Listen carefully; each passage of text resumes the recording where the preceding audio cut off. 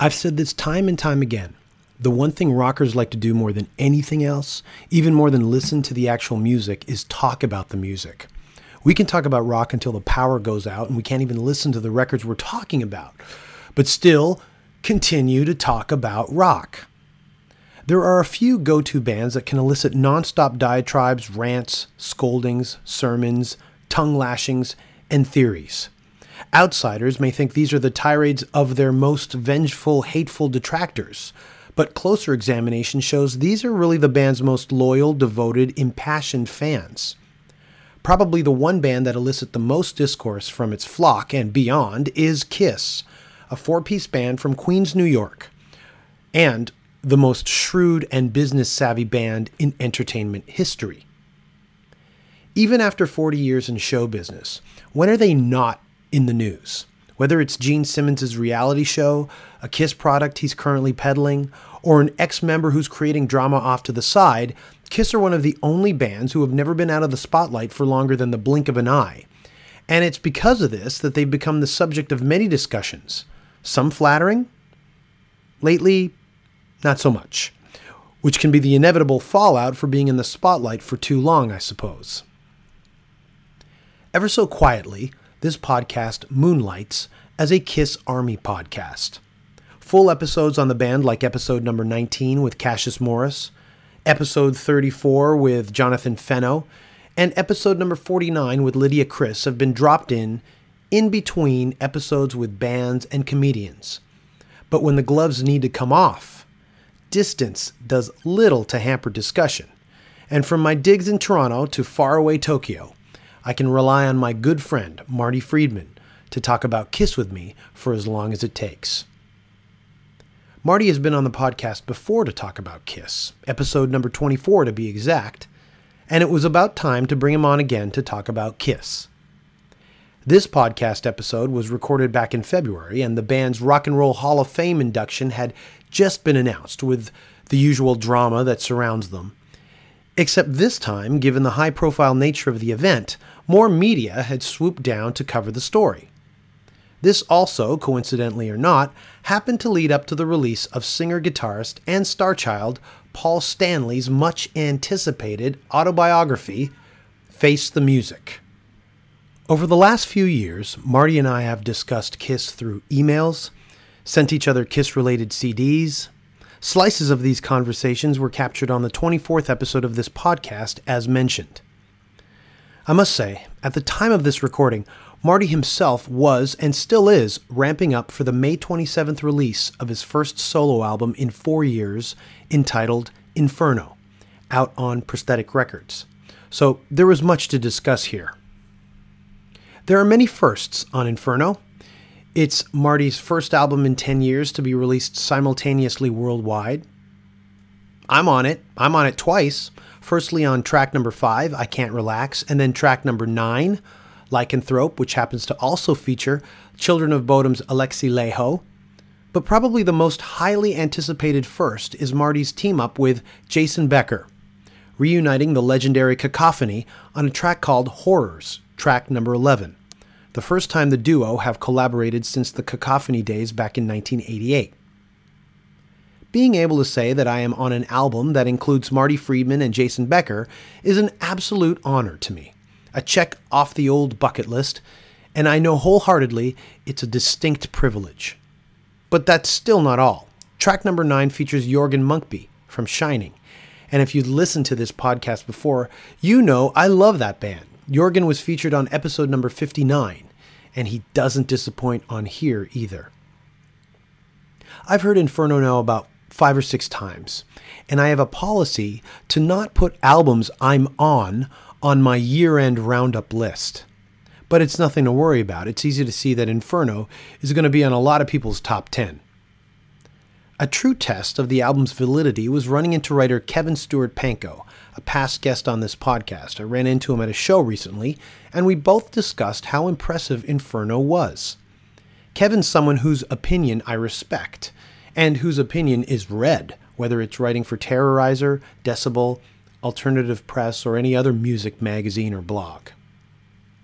I should make mention here that Marty Friedman will be going on tour in May of 2014, throughout Europe and the UK with Gus G of Firewind and Ozzy Osbourne fame, so make sure you catch him if he's nearby. A new Marty Friedman album means the world of music is better for it.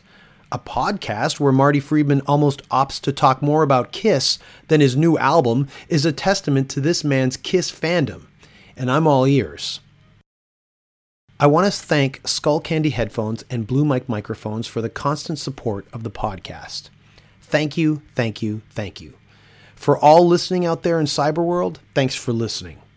Marty Friedman returns to the podcast and is this episode's guest on the official Danko Jones podcast, and it starts now.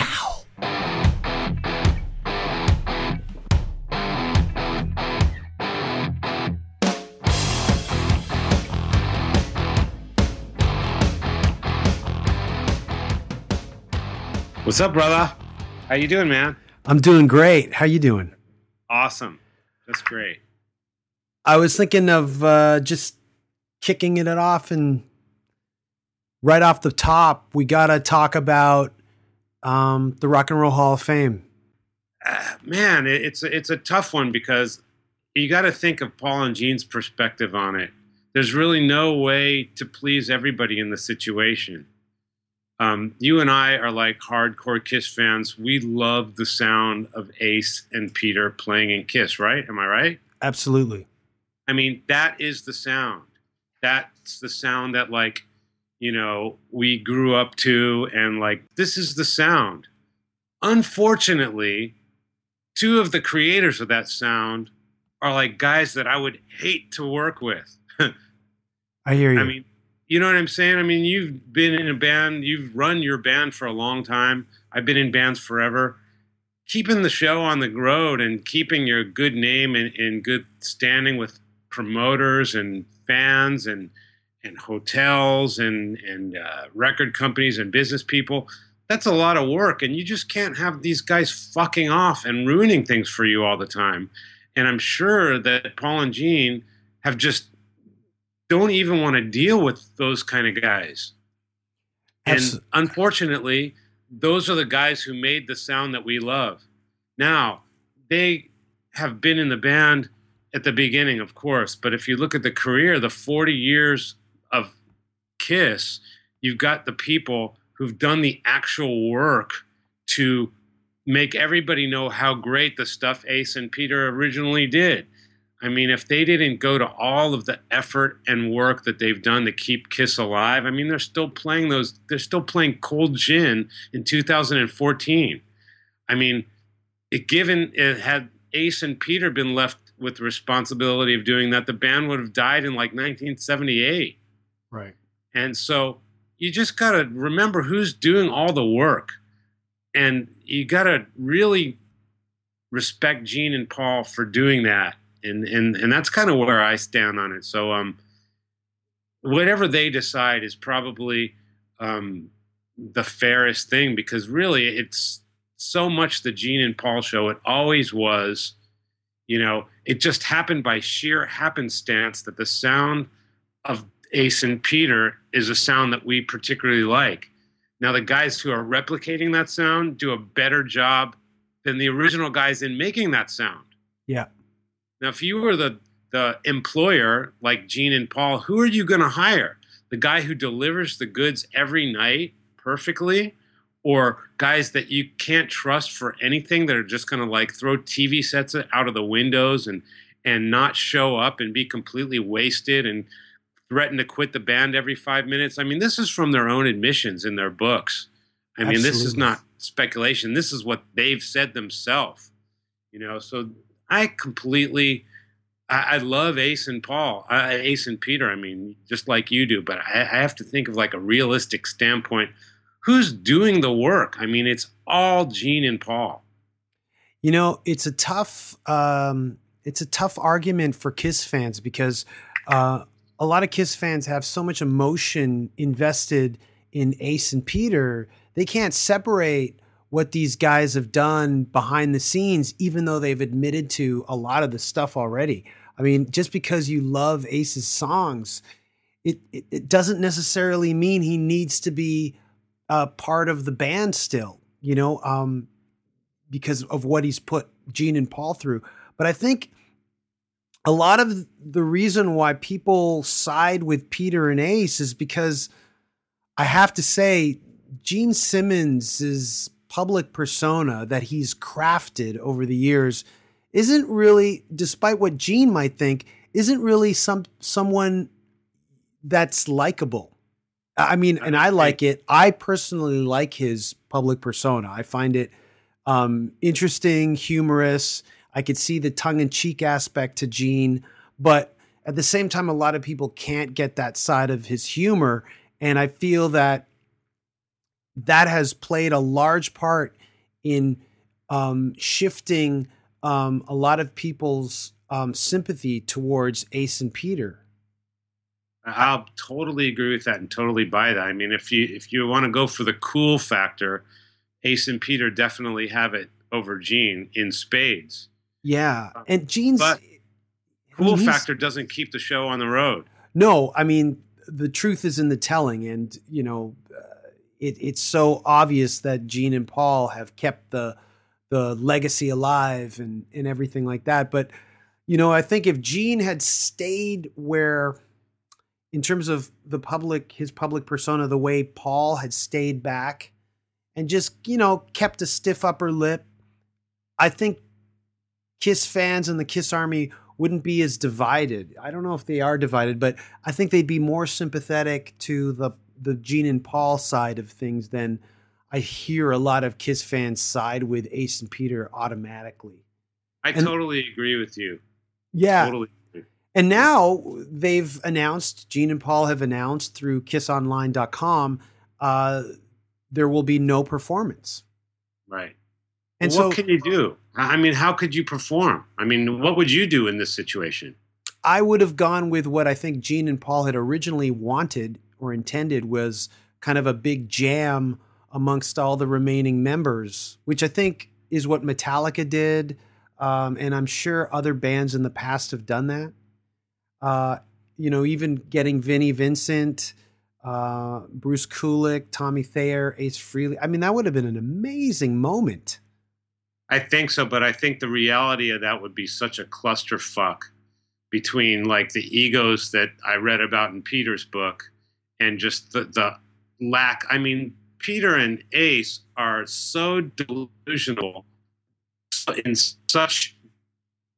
the clouds about being a musician. They're complaining about this was blowing my mind. Peter was talking about how technically difficult some of these Kiss songs were.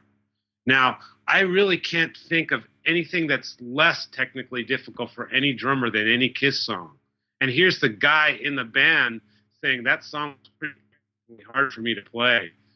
I'd be hard-pressed to go into any bar in any country to find a drummer who would have any problem playing any Kiss song. And here's the guy in the band complaining about it. And Ace's solos, I mean, any kid could play those solos, and yet he has to have somebody explain it to him. I mean, how hard is it to go back and listen to your old record and play a really basic solo? It's no big deal. So like just the clusterfuck of putting all these people together is just probably something that Paul and Gene just don't want to deal with it. And here's the kicker right here. To them, the whole Hall of Fame thing is probably not even a big deal. I mean, it's just another day. I mean, it's wonderful. It's fantastic, but it's not going to really change their career one way or the other. Yeah. I mean, I know it was so obvious that they really resented that they hadn't been inducted at this point in time for years. I mean, rightfully so. Gene would always mention it in interviews. And despite them trying to take the high road, it was so obvious their disdain for the snub. Now that they've been accepted, wow, this band has created probably the biggest controversy for the induction. For a band who kind of publicly said we don't need it, they're really they've created this huge thing about it. Well, I wonder if that's not also like in Gene's plans too. I mean, I wouldn't put it past Gene to do whatever's going to get the most attention for the issue. Absolutely. I mean, I guess, Nirvana are also getting inducted. But, Nirvana, as amazing as they are, when you're talking about the drama that circles around the Kiss camp, I mean, nothing can compare. I mean, Linda Ronstadt. I mean, who the fuck is making these calls at the meetings? Linda Ronstadt. Yeah, I want to listen to some rock and roll. Do you have any Linda Ronstadt available for me to listen to?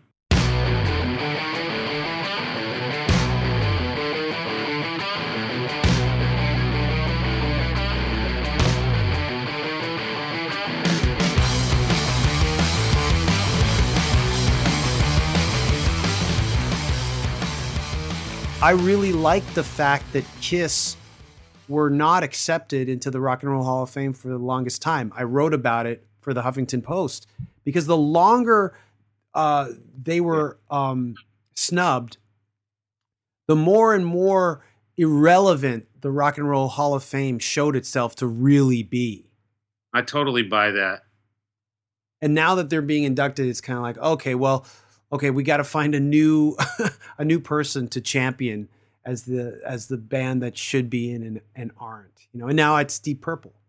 Well, I kind of wish that under that logic, I kind of wish that they didn't make it in because then it'd be cooler. It'd be way cooler. They would be the band that everybody knows should be in, and they're not, and that would make them the real people's band. Yeah. If Kiss was like super cool, they would have turned it down. Exactly. That's what. But at the same time, I know that they can't. You can't because there'll definitely be some kind of monetary gain for doing it, and Gene won't turn that down any way you look at it. Yeah, and the egos just won't stand for it, and I can't blame them. If I was in the same position they were, I'd say 90%, 99% of people would accept, no matter how long the snub was. Except to myself, I would accept it, of course. Same here. I would in a second. I mean, it's acceptance by peers and embraced by everybody. It's accepted that you are a legit legend. Yeah. Getting back to the ego part of the Rock and Roll Hall of Fame, you made mention of it, and that kind of leads into what you and I had kind of emailed each other about was Peter Criss's book, Makeup to Breakup, and how you said that in Peter's book, he had kind of admitted that Kiss songs were hard to play. There was so much mind-blowing stuff in that book when I read it that I couldn't believe Peter actually let that out of the bag. Like, there's so much stuff. And I think it's also partly due to just how delusional he might be.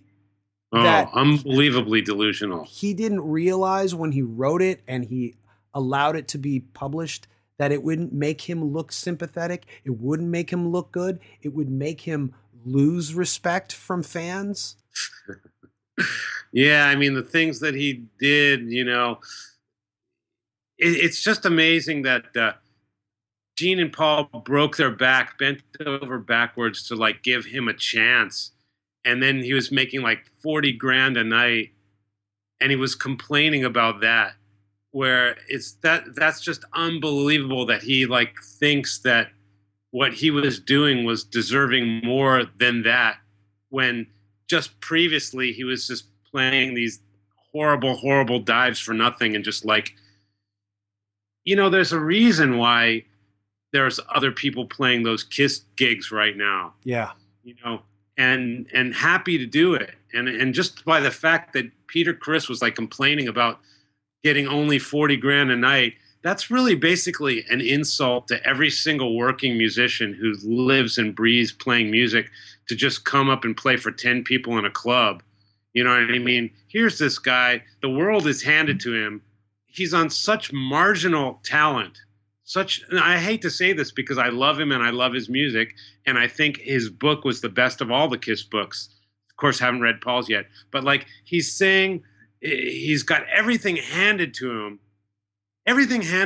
where there's musicians all around the world who are just like living and breathing playing music. They would learn a Kiss set in 20 minutes and be on the next plane to pay to do that gig.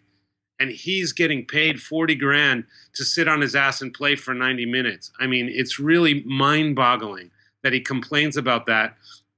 And then he expects the people who are reading the book to not think he's a complete asshole. I mean, in Ace's book, like we talked about before, there's such an admittance to how of just alcohol abuse and drug abuse and how it affected him. And whether he wants to admit it or not, it has affected his playing.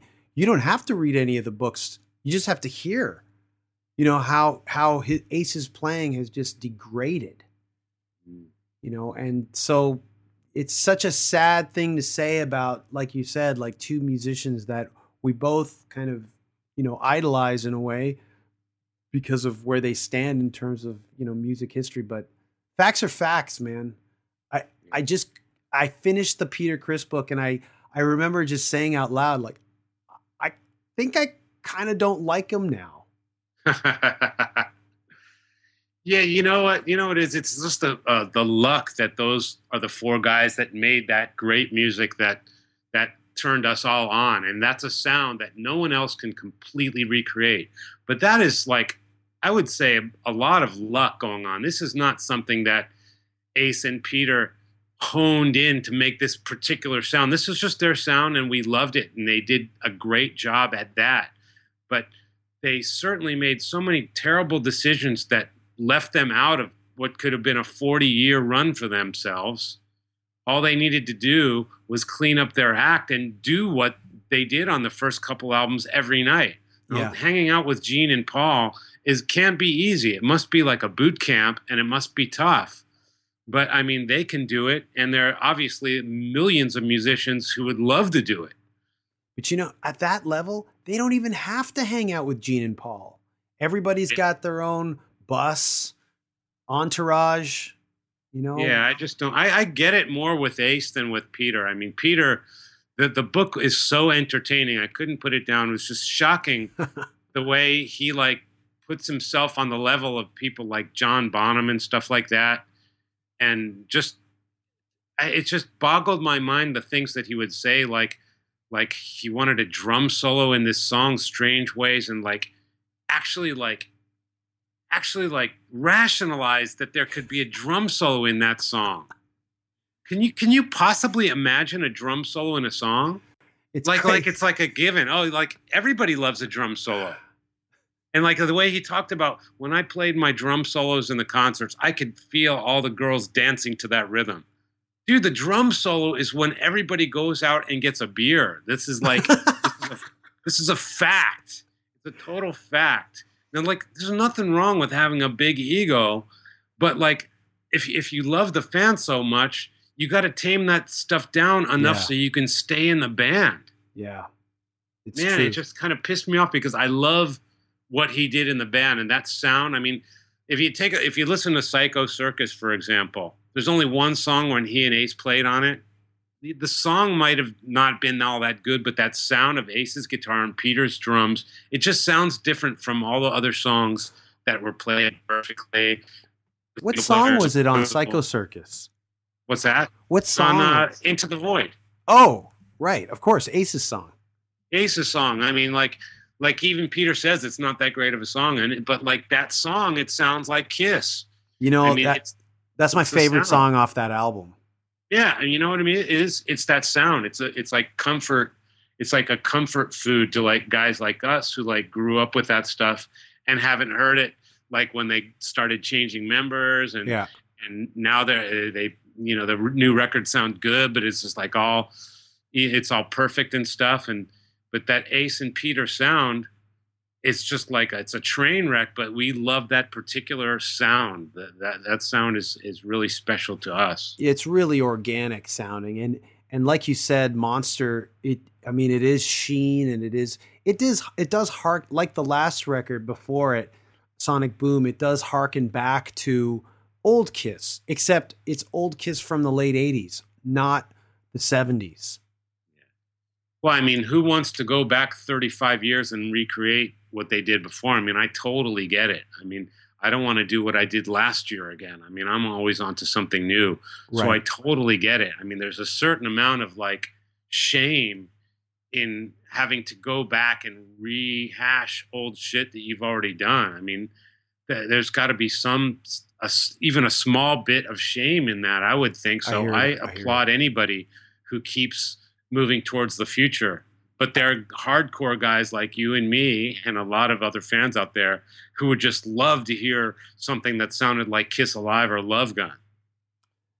Absolutely. If they could put out a record that sounds like a mix between Dress to Kill and Love Gun, I would be a happy camper. Boy, so would I. It'd be amazing.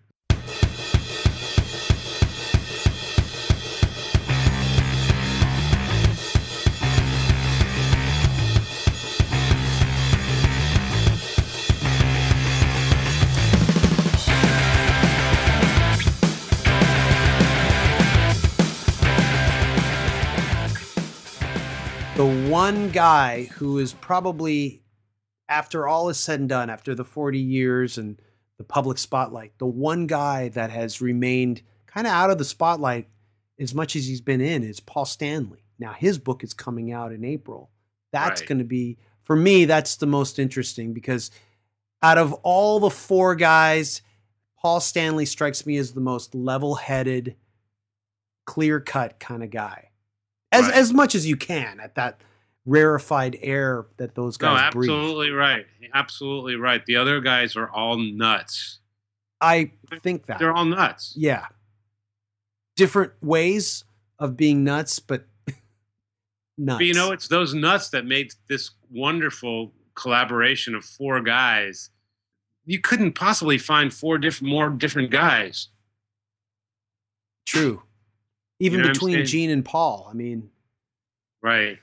And between Ace and Peter, they're all just different from one another. But Paul's someone who I think, you know, he might be a little close to the vest with some real details. Like, he might not reveal as much as Peter revealed in terms of dirty laundry.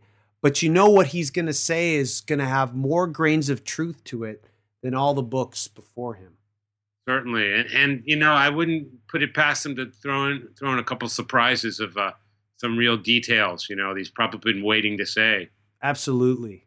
And I can't wait to read it. Yeah, those are the hooks that get everybody to read these kinds of books. Sure. Well, Marty, we have to talk about something that's we're on the eve or the cusp of the release of your new album, Inferno. Yes. And it is very anticipated. And I guess I revealed this week that through social media that I have participated in it. I'm on 2 tracks. And it was a pleasure working with you. Dude, you're on 3 tracks. Well, you're on one of the bonus tracks. Yes, that's right. 3 tracks. It was an amazing experience to work with you. Very easy and mind expanding and blowing at times. And I've relayed the stories of working with you to friends of mine. And it was an honor. Man, likewise.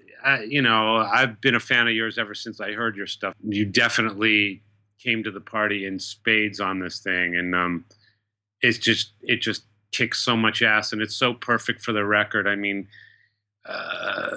there's a lot of guitar going on the record. There's no doubt that it's by far the most guitar album that I've ever done, and your vocal style is the perfect foil for that, because just when you're about to like overload with there's just too much fucking guitar going on, you come in and just rip your head off with a completely different human element that kind of gives such a good contrast to my guitar in all the other songs, that the album has a fantastic balance because of that.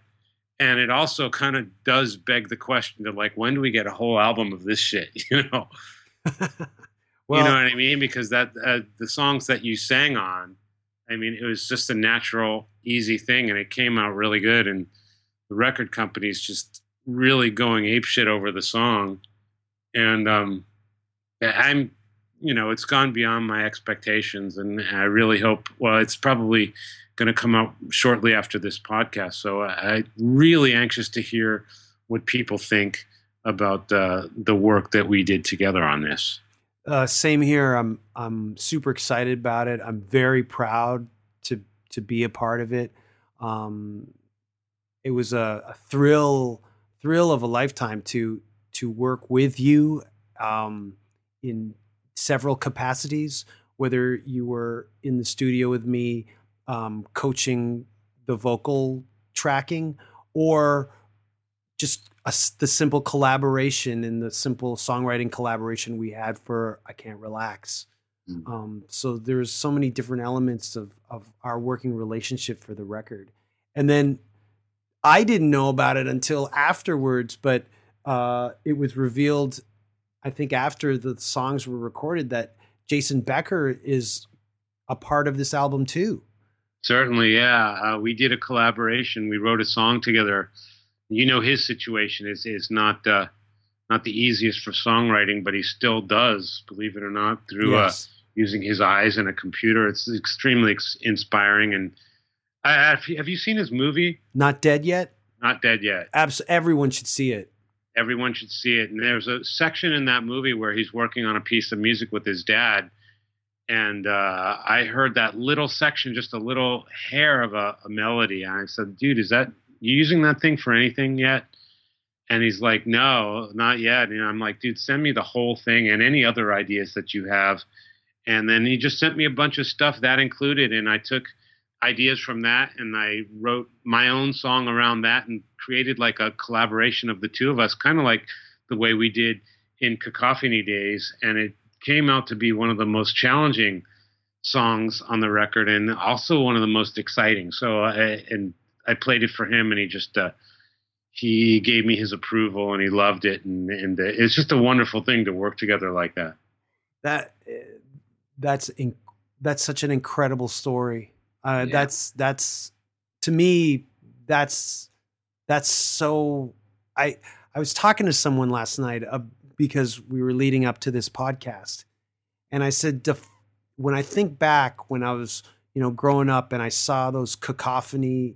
When I heard about Cacophony and I heard Cacophony, and it was just so much a part of my growing up, to be on a record, to be on your record, and then to have Jason Becker on, like to basically have to be on a record with Cacophony.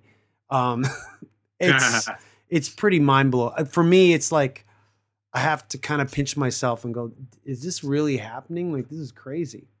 It was very important to me when I'm doing the record that if I'm going to have guests on it, that kind of enthusiasm really goes a long way with making a record like this. You know what I mean? There's a lot of people you could call to do a great guitar solo or bass solo or do a great vocal or something, but it's that, like what you just said about like it means something to you, that really it just makes it so much better for me. Making the stuff and arranging and producing all that stuff, and the final product is just so much better when the people have something personal invested in it. And the other guests that have been on the record have said so many fantastic things and just really good. And glad that I have these people on the record. And it was just a wonderful collaboration of really cool people. And I just cannot wait to get it out, so people can check it out. And that one track that I've been able to hear, Steroid Head. Yeah. That is like that. When you say that there's a lot of guitar on this album, Steroid Head is definitely the poster boy for that statement. I mean, it's just fuck. I mean, for me, it's like, well, when I hear that Marty Friedman has a solo album, that's what I want to hear. I want to hear guitars soaring over one another. I like to hear that, man. I always appreciate it. This is the first worldwide release I've done in a long time, so I had to be really honest with myself what do people really want to hear from me? And what is the thing that I'm going to do that I don't have to look backwards and say, well, they liked this a couple years ago, so I'll do that again. So what could I do that's modern and moving forward that people actually really want to hear from me? And, finding something that fit into both of those categories was really the hardest decision making of the whole record.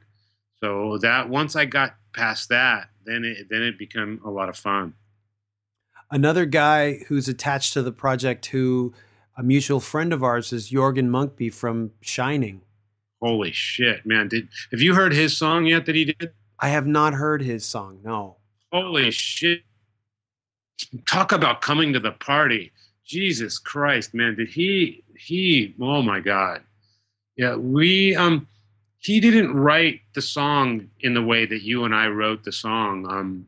Pretty much the song was written by me, but when I gave him the song and what he contributed to it kind of changed the face of the song so much that I arranged it into the point where he's kind of a songwriter on the song, because his taste is just, man, I love it. I really love it, and you're gonna dig it. And now the whole thing, man, there's really not 1 second on the record that I'm not proud of. But Jorgen, I've known him for a while, but not nearly as long as you or some of the other guys.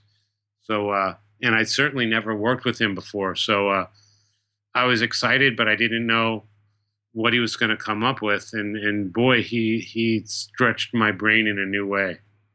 I think Shining is a phenomenal band. I got into them at Black Jazz. I've worked my way backwards and forwards in their catalog, and I saw them live a few months ago. They passed through Toronto, and they're one of the best live bands I've seen in years. Yeah, and he's such a unique character. Yeah. And he's a star, man. There's no other way to put it. And his talent on the instrument that he plays and his musical sense it's out there. Oh man, they're so good. When I remember the first time I heard Black Jazz, I laughed out loud. I just started laughing. It was a sound in an album that I've been searching for without even knowing it. And when I heard it, I was like, wow, I found it. Yeah. Someone made this record that's been kind of, my brain has been searching for. Well, that's a good way to put it. Yeah. It doesn't sound like anything else. No. He's a unique individual, very detail oriented. Absolutely. So I had him come in there. He wasn't there when you were there, right? You guys weren't in there together.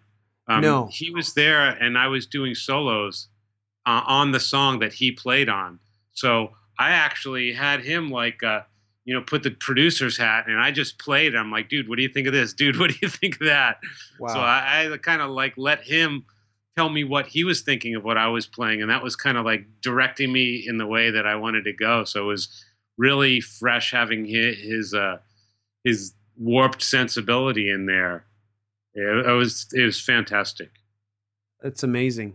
I'm very happy. I'm happy for you that you've put out a record that is of such quality and such a standard with all the people involved. And I'm very excited to have everyone else hear it. Yeah. I mean, it's definitely something that I'm going to be proud of for a long time. I'm going to go on tour for it. Hopefully somewhere on tour, you and I will cross paths and we can pull this thing off live. It'd be amazing.